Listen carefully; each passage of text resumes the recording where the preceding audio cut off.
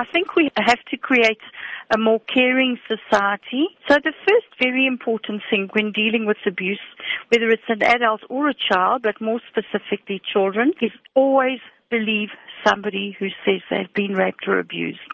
Because the minute you say, no, your dad wouldn't do that or your teacher wouldn't do that, you shut the door to the child interacting with you.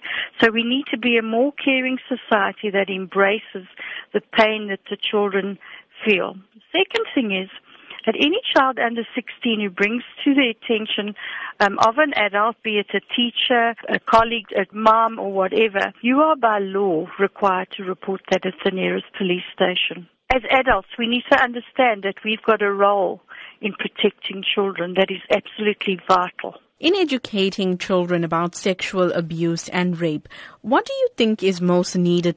I developed a game called Life Board, which I play in the schools to teach people. One of the basis things is I teach them good touch and bad touch. Because if you don't talk about sex and sexual abuse in your home, a child will never know that the manner in which they're being touched is incorrect. We should be teaching them you don't have to hug auntie or uncle.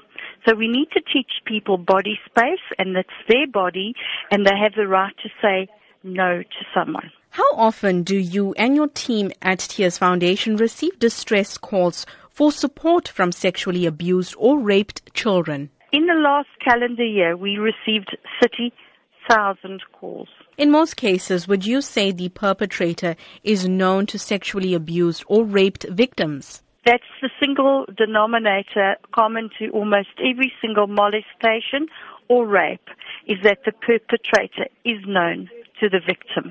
It's often an uncle or an auntie or someone that they know, and they are controlled by fear. How can victims be motivated to come forward and report crimes of sexual abuse and rape? We have to make a special effort to do that we make ourselves accessible to children in schools, so that we need safe places for children to be able to go to, people that they trust, whether it's their LO teacher or the school secretary. So we need to start teaching children within the school about the fact that they have a safe place.